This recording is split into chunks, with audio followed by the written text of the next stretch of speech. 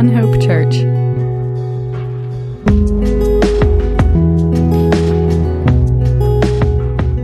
Glad each and every one of you are here today. We are continuing our study in the book of Acts. This morning we're in chapter 18. And also it's Palm Sunday, celebrated by many people around the world. And so we'll look at just for a few moments at that in John chapter 12. We'll try to tie that in this morning. But let's go ahead and go to the Lord in prayer and ask Him to bless our time together as we look into His Word. Let's pray. Heavenly Father, we love you this morning. We thank you for your goodness to us, God. We thank you for your greatness. Lord, you are everything to us. We pray that would actually be true, not just in words that we say, but in reality, God, that you have loved us first, and we have responded to your love with love back to you. And so we thank you that your full love for us was displayed at the cross as you sent Jesus for us. And Lord, whenever we are prone to doubt, God, we can look to the cross and be reminded just very powerfully that you indeed have loved us and do love us. Help us to be faithful to follow you in all things. In Jesus, we praise you and worship you this morning. In your precious name we pray. Amen. Amen. Okay, so we're going to pick up in Acts chapter 18. Last week we saw Paul in the city of Athens, and he's kind of there, alone, but the Lord works. He gives us a very powerful message. And then in chapter 18, verse 1, we read, "After this, Paul left Athens and went to Corinth, and he found a Jew named Aquila, a native of Pontus, recently come from Italy, with his wife Priscilla, because Claudius had commanded all the Jews to leave Rome. And he went to see them, and because he was of the same trade, he stayed with them and worked, for they were tent makers by trade. And he reasoned in the synagogue every Sabbath and tried to persuade Jews and Greeks."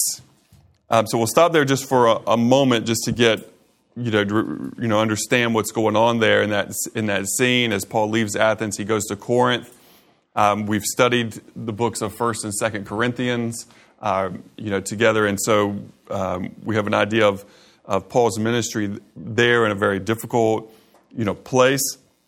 But there he meets a couple of people. He meets Aquila and Aquila's wife Priscilla, and because they're of the same trade, they stay together and they work together. There's times in Paul's ministry where he's supported by other churches, and that's all that he does. As we'll see in here a little bit, all he does is preach. There's other times where he's what we call bivocational, in that he has his ministry, but he also has, to provide food for himself and for others. And so he does, work. And here he's called a tent maker. Now, what that means exactly, we're not 100% sure. It could be like tents in the marketplace, as, they would make these fabric things, for people to have sell their goods in the marketplaces. It could also be having to do with sails, for ships. Same sort of fabric used for that. But in any case, he's working, with them, and, Aquila and Priscilla have had their lives turned upside down. They're Jewish people. They're followers of Jesus. They lived in Rome. They had set up, shop there. So, they have their business there. They have everything there. And then all of that is crushed. You've got to go. They have to leave their house. They have to leave their business. They have to leave everything and start over in a new place. And so they choose Corinth because it's a city of commerce. It's a place where they believe they can make a go of it, again. But, you have to imagine that they've taken a serious economic hit, in their lives. Because when the Jews get expelled, people aren't like, "Hey, let me give you a bunch of money for your house." It's like, no, you ain't getting anything for that. Because they know you got to go and they can just take it. So it's a true start over sort of situation for them. And then, so they work together in the synagogue in Corinth. trying to persuade Jews and Greeks, so the Jewish people who, kind of by birth were part of this, and going to the synagogue, their culture, their tradition. And then with the Greeks, probably those have become converts to Judaism. They're reasoning with them in the synagogue every Saturday, as that would be the normal day of the week. They would get together, to worship. So when Silas and Timothy, verse 5, when Silas and Timothy arrived from Macedonia, Paul was occupied with the word, testifying to the Jews that the Christ was Jesus. And so we see here, now that others are here and other people can do, some of this bivocational work as well, Paul, it seems like, just takes a complete focus now toward preaching and toward sharing Jesus with people. And that's what he's about. That's what he's doing.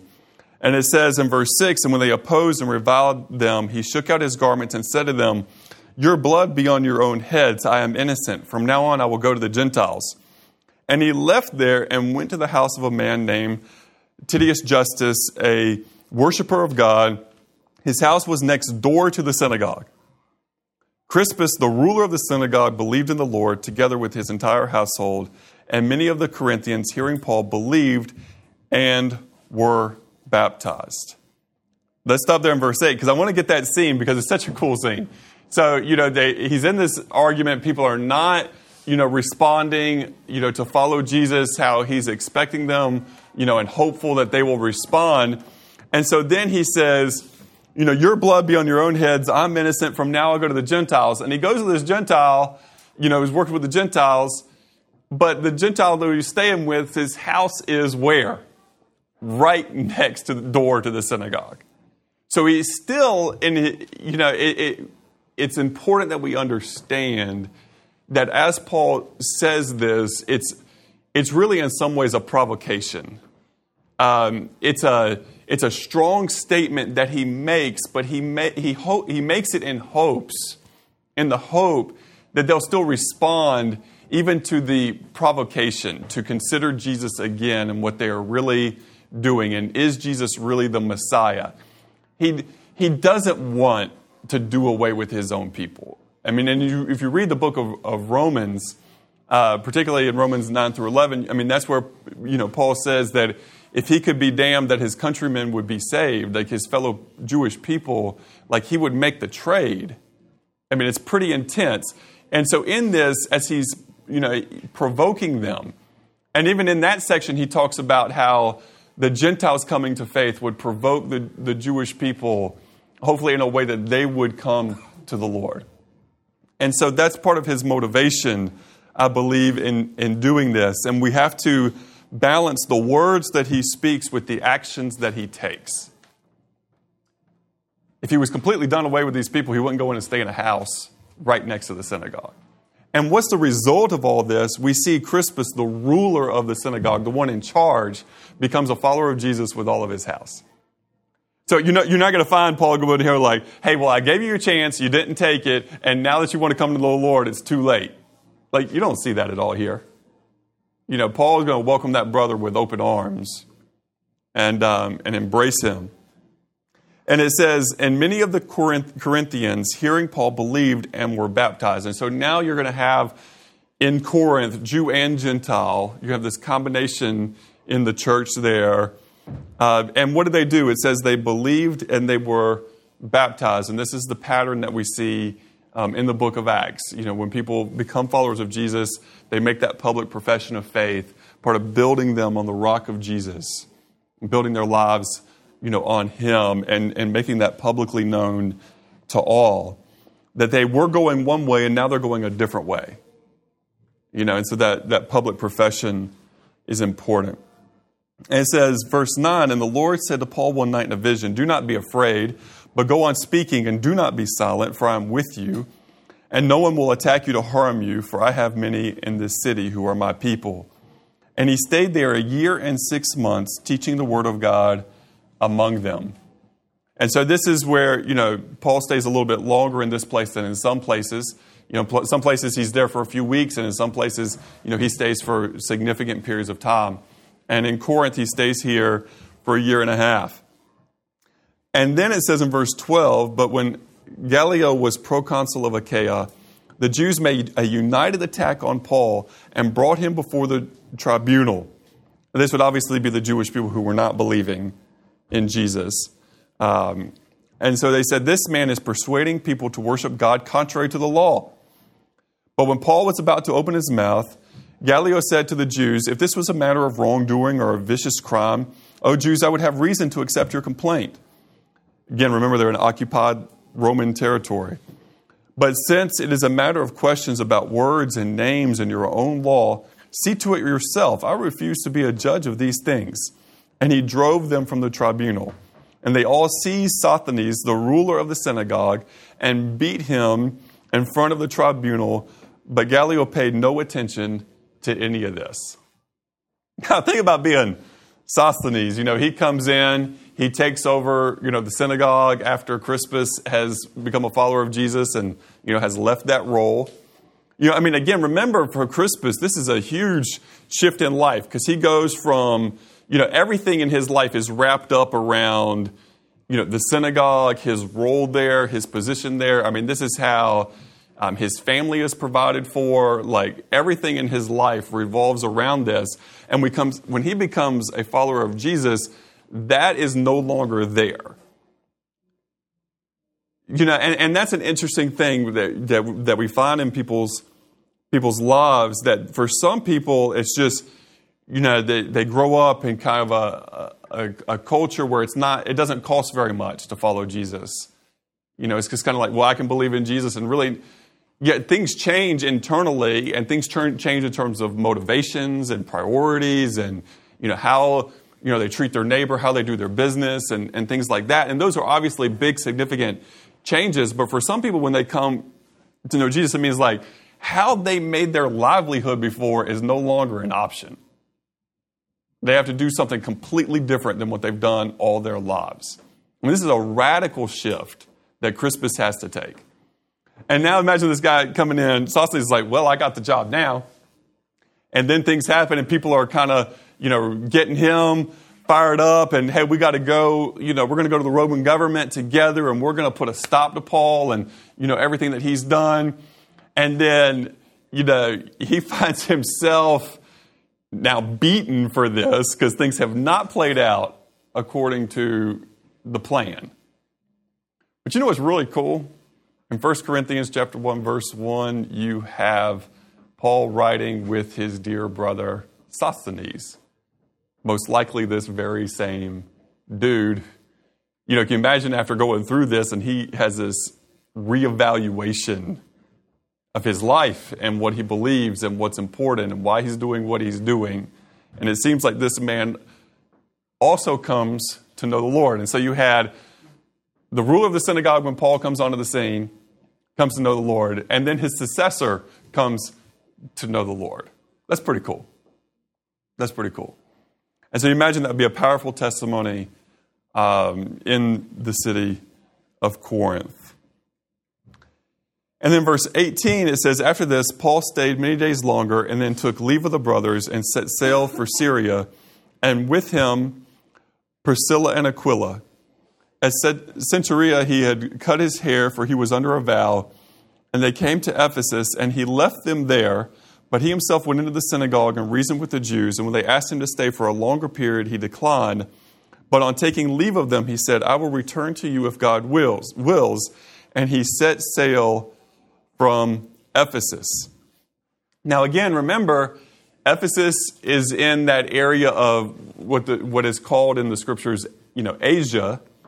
It's a province in the Roman Empire where at the beginning of this missionary journey, because we're on the second missionary journey of Paul, at the beginning of it, this is where he wants to go into Asia, but he has the Lord stops him. He has a vision from the Macedonian man that says, come over here and help us.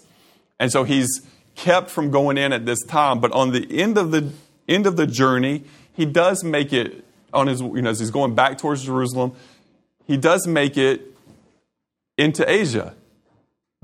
So again, it wasn't that the Lord didn't want those people to be reached. It wasn't that the Lord didn't want Paul to go and be part of reaching them. It was an issue of timing and who was ready when, for the message. And at this point in time, we see some thirst and some hunger from the people in Ephesus as the people in the synagogue are saying to him, hey, please stay. And he's saying, I can't stay now. And it has to do with it still goes back to his testimony to the Jews. It has to do with the vow that he took. And he's trying to get back, for particular events back in Jerusalem and a set time. And he knows that he can't, linger. He can't just stay in Ephesus. And so he says, I will return to you if God wills. He has a desire to go back to them. He's not sure exactly what the Lord's plan is fully, but we know that God is not done with, because we have the rest of the book of Acts, we know that God's not done with Paul's work in Ephesus. But he leaves Aquila and Priscilla there. And it says that when he landed at Caesarea, he went up and greeted the church and then went down to Antioch. And after spending some time there, he departed and went from one place to the next to the region of Galatia and Phrygia, strengthening all the disciples. Okay, so that takes Paul on his journey. But remember, he's left Priscilla and Aquila in Ephesus. And so now we're going to get a little bit more about them as the chapter ends. In verse 24, it says, Now a Jew named Apollos, a native of Alexandria, came to Ephesus. He was an eloquent man, competent in the Scriptures. He had been instructed in the way of the Lord, and being fervent in spirit, he spoke and taught accurately the things concerning Jesus, though he knew only the baptism of John. And he began to speak boldly in the synagogue, but when Priscilla and Aquila heard him, they took him aside and explained to him the way of God more accurately. And when he wished to go across to Achaia, the brothers encouraged him and wrote to the disciples to welcome him. And when he arrived, he greatly helped those who through grace had believed, for he powerfully refuted the Jews in public, showing by the Scriptures that the Christ was Jesus. Okay. Let's look at this a minute, because I think there's some things in here that are really important for us to understand. And so we have this, this Jewish man, but he grew up in Alexandria. Alexandria was in Egypt. It was world-renowned as a place of learning. They were known for a library that they had there that at this time would have rivaled, anything else in the world. They were an intelligent, people, and they sought learning, they sought understanding. And so, Apollos had grown up in this environment. And you can see, he's a Jewish man, but his name is Apollos. His family obviously is trying to blend in and meld, with the culture that they're in, as opposed to just saying, well, we're going to keep, separate and distant. And so he has this exposure to Hebrew thought, but he also has this exposure to, lots of other information, in the world. And he learns how to, make an argument or how to make a case for something. It says here that he's an eloquent, speaker. He's a communicator. He's a very high-level communicator. And what I mean by that is he's able to take, concepts and to instruct others in those concepts in a way that they can, understand it and will be prone to agree with it, because he's going to lay out things in a good way. And he begins speaking boldly in the synagogue, and it says here that he spoke accurately concerning the things of Jesus. He is a follower of Jesus, but his knowledge is limited, because it says that he only knew about the baptism of John. Now, the baptism of John was a baptism of preparation. When John the Baptist, who we call John the Baptist because he was the one baptizing people in preparation for Jesus coming, he was baptizing them in a way to prepare them for Jesus. That they were acknowledging, we've been sinful, we've been wrong, and we need to come back, to God. It was a baptism of repentance. It was a preparation, sort of thing. But then, once Jesus has his ministry, and after his death and resurrection on the cross, things change. And then Jesus says to his disciples, go into all the world, make disciples of all the people groups, baptizing them in the name of the Father and of the Son and of the Holy Spirit. So he gives them this new way that he wants them to do this baptism. Go into other words, make disciples. So that's, the beginning of discipleship, because to be disciple means to become like one, right? So the whole goal is to make people who are like Jesus. Well, what's the first step in that? First step is to believe in Jesus, right? You have to believe in him in order to be fashioned and shaped to become like him. It's pretty, easy to understand. There has to be some faith there in who Jesus is. So, make these disciples, and part of the process of making the disciple is then baptizing them in the name of the Father and of the Son and of the Holy Spirit.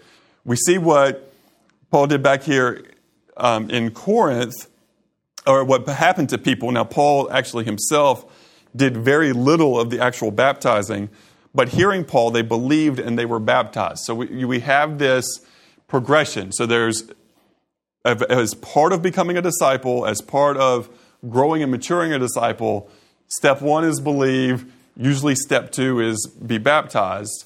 And then there's the continuing, walking with Jesus.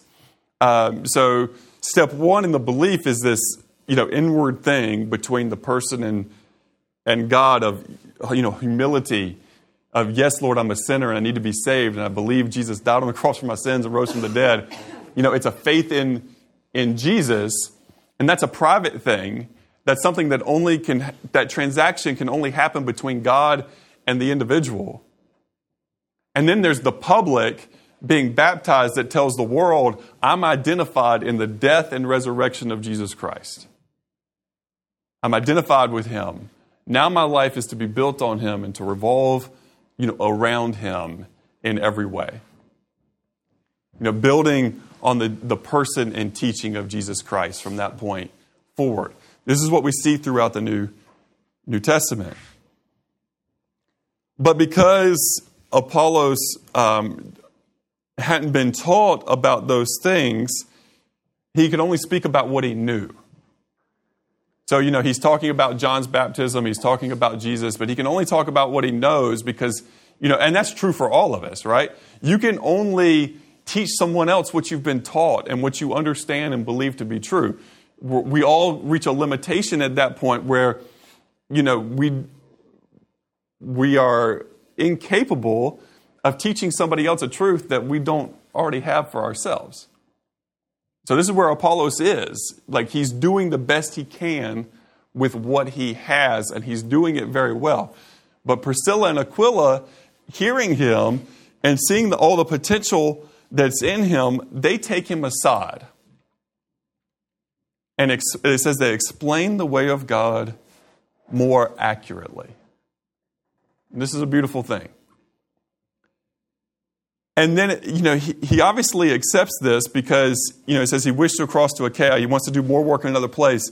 The brothers encouraged him and wrote to the disciples to welcome them. And when he arrived, he greatly helped those through grace had believed, for he powerfully refuted, the Jews, the unbelieving Jews in public, showing from the scriptures that the Christ was Jesus. But now they explained it to him in a more accurate way. It's also pretty cool to see here, we see that Paul first meets Aquila, and through Aquila, Aquila's wife, Priscilla, and then you see Priscilla's name come forward more in the front. You see she knows the scriptures really well here too. We just have to refute this idea that, that at this point in history, women aren't educated and knowledgeable and, such things. We just kind of have to turn some of the switches off that we've been wrongly taught in the past and see what the scripture says and does here. But we see that it's just in a very powerful and loving way, they shared the way of God with him more accurately. Now, there's lots of people in the world who need this, and I would venture to say that all of us at some point have needed this, even as followers of Jesus. You're following Jesus, and you have a certain idea, and yet then somebody comes along and says, "Hey, have you considered this?" And hopefully uses the scriptures to say, hey, there's a different way to think about this, and there's a way that's more accurate according to the way of God. Now, what's the point of this? The point of this is not to be right for the sake of being right. The purpose of this is to follow God as closely as we can for His glory and to be a better help to others. Because Apollos has this responsibility that if he's going to be teaching, he needs to do so with as greatest accuracy as possible. Because others are going to take what he says as truth. So he's got a responsibility to respond to the truth. What's really cool here is that we don't see anything in here about Apollos getting all defensive. We don't see him get all defensive and say, well, no, this is what I understand to be true, and I'm going to hold on to it. When he's clearly shown the way of God more accurately, he has the character to accept it. He's humble. He's humble, and he receives it. And then he goes and uses it in his ministry. And that's a powerful thing. That's a powerful thing. Because he had to be willing to humble himself and to be a learner. I think one of the great things about Apollos, that you can see him being a lifelong learner as a follower of God. Now, I think you can also be certain that if they told him things that were not accurate according to the way of God, he wasn't just going to accept anything anybody told him. Just because somebody come and told him, hey, this is better. He's got a responsibility to discern and to seek out and go, is what they're telling me actually more accurate and more truthful than what I've believed up until this point, or my understanding has been up until this point. But he's a learner in his life. He's willing to hear, hey, how you've been doing that or how you've been viewing that isn't complete. Here's more for you. And he takes it and he runs with it. And that's a really beautiful thing. And I would say that it's an uncommon thing, especially in our world today. Because, especially for a grown, at this point, he's a grown person. And for grown people, a lot of times don't like to be taught something new. Well, this is how I've done it. This is what I've known to be true. This is what's kind of worked for me. And I'm going to go with it. But it takes a lot. But this is what we see. And in this whole chapter, you really have this theme, with Crispus, ultimately with Sosthenes, and then with Apollos of these men who are in positions of authority, these men who are in positions of teaching others, and then coming to understand, hey, I haven't had the full picture here. I've got to change and then give this fuller picture to other people. That's a theme of Acts chapter 18, is grown people being humble enough to say, I don't fully have this. I don't fully have this. And no matter what age you are, one of the best things you can do is to have a conversation with yourself that says, I am confident and I know these things to be true about God, about Jesus, about the Holy Spirit, about the church, about life. I know these things to be true according to the Word of God, and I am certain of them. I also understand that I don't know everything. Can everybody just say to themselves, I don't know everything? Say in your own mind, I do not know everything. I am still a learner. I am still a learner. But so many times, and we see it's so common in our culture, and it's especially common in settings where you have learning, and you have a university, and you have these sort of things, especially, everybody who's, 18 to 25 wants to think they know everything. Because you've been in classes and you've gotten some education, but do you understand whatever subject you've studied, you've actually received very, very little percentage of what all there is to know about that? You know, you take a biology class, you think you understand biology. No, you don't understand biology. You took a class. And you understand a lot more at the end of that class than you did at the beginning of the class. That's awesome. You know how much you know after Biology 101 of what you know about biology? Like a tiny, tiny percent of all there is to know about biology. I don't know hardly anything about biology. There's other subjects I know a little bit more about. But whatever it is that you think you know about a lot of stuff, you actually probably don't know very much about that. There's so much more to learn.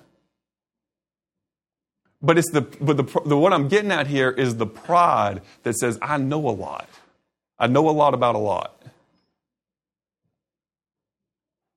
And a lot of times that comes out of a place of, wanting to be perceived. We want to be perceived that, hey, we know what we're talking about, but what we need to be perceived of as we know Jesus and we want to talk about him and we're humble in our world, even in that.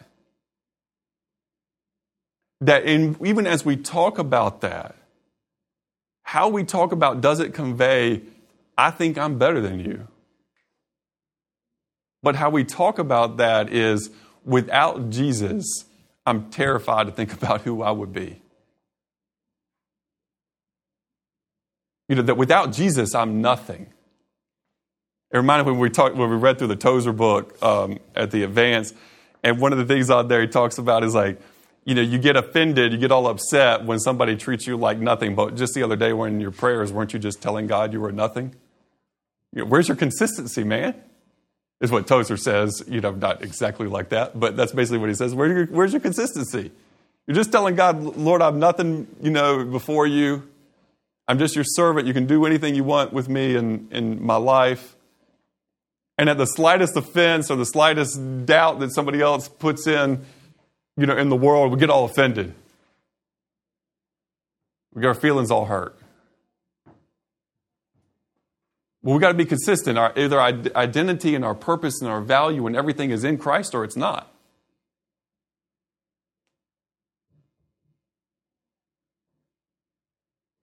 Your value comes from God or it doesn't.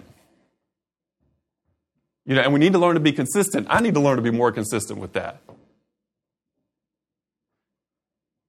Because I can be, I feel bad when I'm slighted.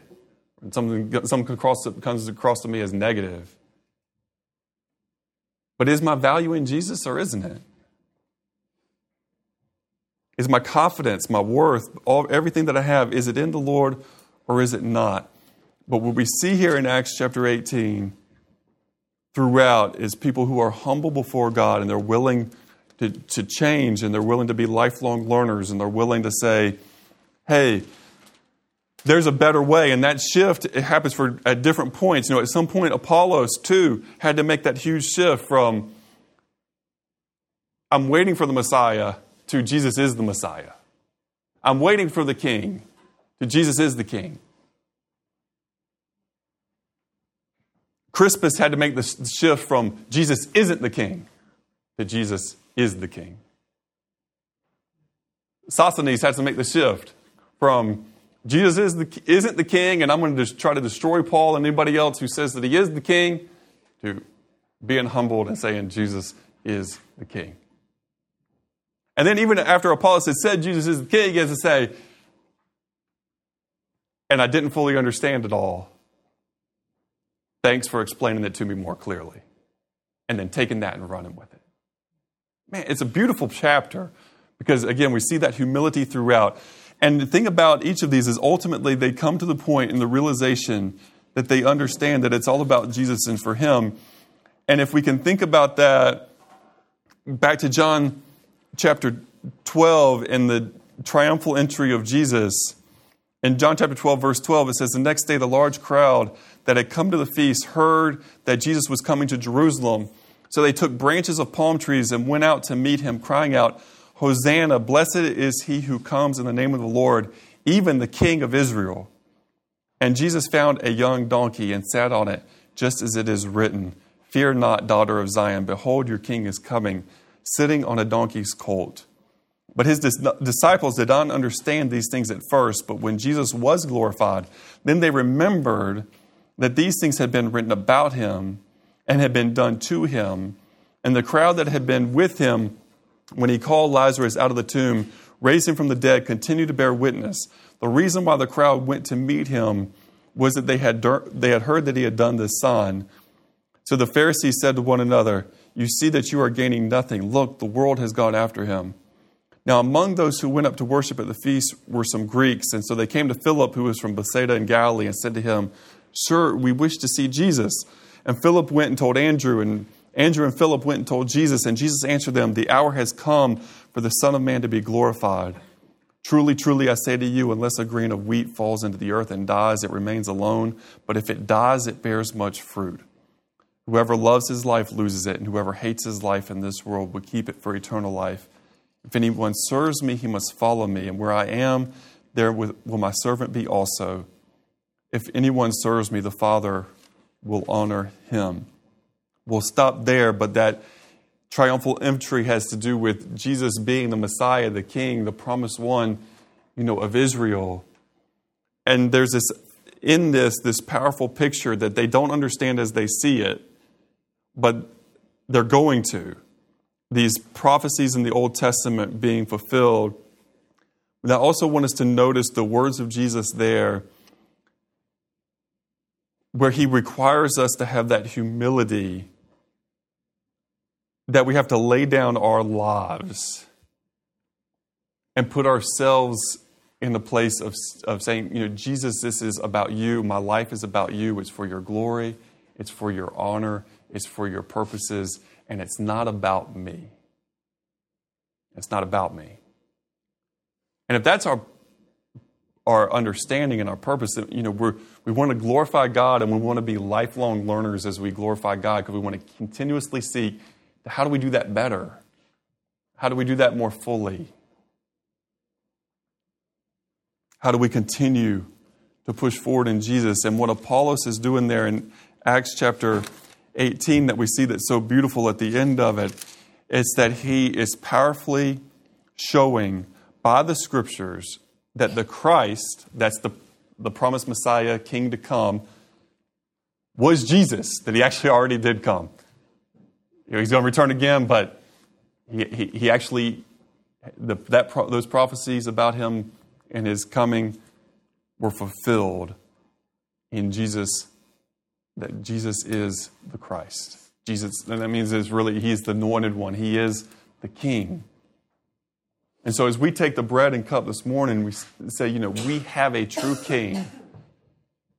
But what's so awesome and amazing and beautiful about this is that Jesus, our King, loved us enough to die for us. And again, that should take away all that self-doubt about one's personal value, all of those things. You're made in the image of God. And not only that even after you rebelled against him, as humanity rebelled against him, God in his love gives us Jesus, and Jesus loves us so much that he dies for us. He goes to the cross for us. He suffers and pays for all of our sin. And yet, there are times in our lives where we look at Jesus and we say, you're not enough to validate me. My worth has to be validated based on a score that I get on a test, based on the success of my business, based on the size of the church, based on whatever else it is that you draw value from. And we look at Jesus and we say, Jesus, I know I need you, but I need you plus X, whatever your X is. I've got to be validated from some outside source that tells me I'm worthy, and won't take the fact that you're made in the image of God and that Jesus died on the cross for you or for me. We won't take it as enough. As enough.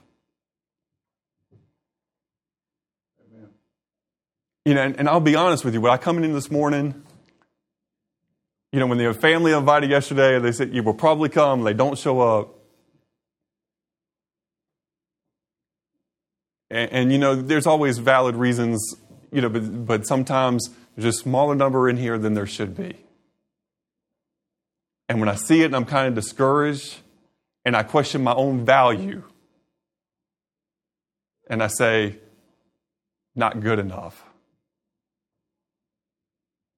Just being straight with you this morning.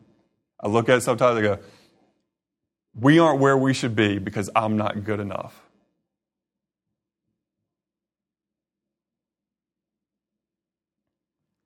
Jesus reminds me this morning, the bread and the cup, it's not about me or whether I'm good enough or not. It's not my value. My value isn't how many people are here on a Sunday. My value is that Jesus died for me.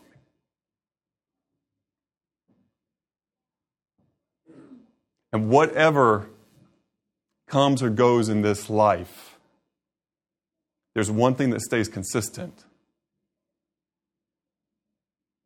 And that is that bread and that cup validates everything for us. That Jesus died for us and he rose again. Validates us. That we're loved. That we're worthy in the sight of God. And we take that bread and that cup, we say, thank you that my value has been validated by you when I need no other validation. And take the freedom that comes with that. And I preach that to myself this morning. Take the freedom that comes with that and then just try to live obedient to God and be okay with the outcome of all of that.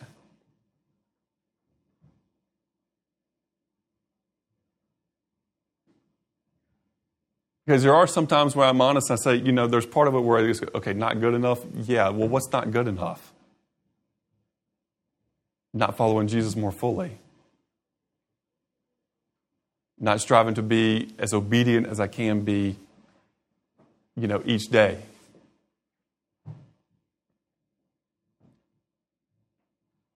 But Jesus is enough for us. He is enough for us.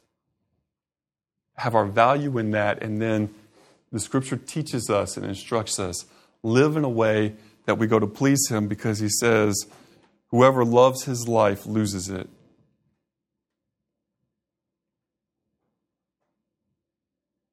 And whoever hates his life in this world will keep it for eternal life.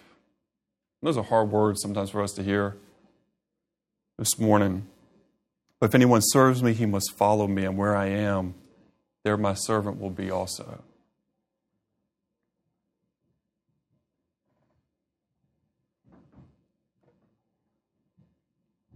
The truth of the matter is, and this is what we harped on so much at the beginning of the year as we went through the pursuit of God with Tozer. The truth of the matter is, Jesus tells us that if we want to serve Him, we have to follow Him. And He'll be there. But the problem is, so many times we want whatever our X is more than we just want to be with Jesus. If our desire is to follow Him, to serve Him, to be where He is, we're going to be okay with the outcome of anything else. But that's the part that it's so hard to grab a hold of and it's so easy to let go of.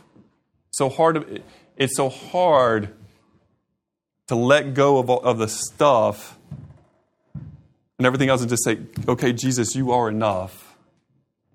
And it seems so easy to make the trade back the other way and say, Jesus, you're not enough anymore. I need X. So easy to make that trade back.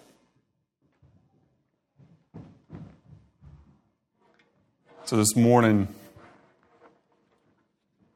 Father God, we need your help. We need your hope. We need your strength. We need your reality to say that we refuse to be measured by other standards that aren't you, God. That we refuse to have our self-worth, our identity wrapped up and evaluated and judged by anything that's not you, God. As we look at that bread and cup and we testify that you have validated us, that you have loved us, and you have done so for your own glory, we praise you and give you honor and say thank you, because you loved us when we were worthless. You loved us when we were rebellious. You loved us when we were just full of sin and want to have nothing to do with you. And in your grace and your mercy, your peace, you sent redemption for us.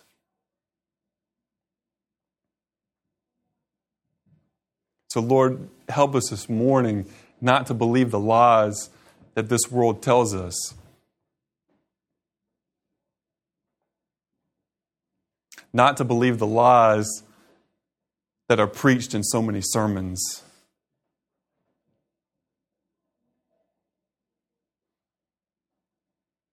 But we would see the way more excellent.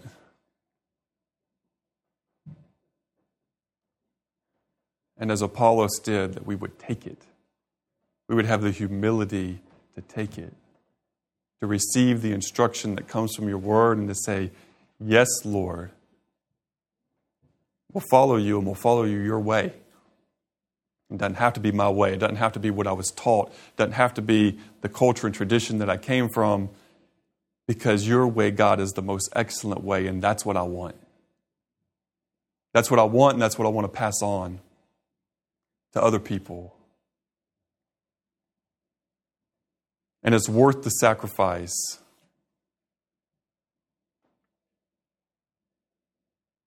It's even worth, when it happens, as we saw here in Acts 18, it's worth the humiliation of the world. It's worth being talked about and talked down to.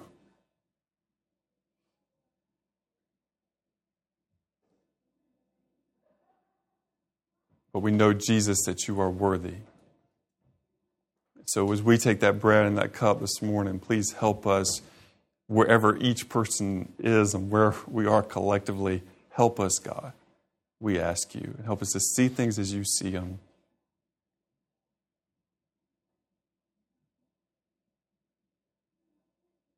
Jesus, all glory to you and all praise to you this morning in your precious name.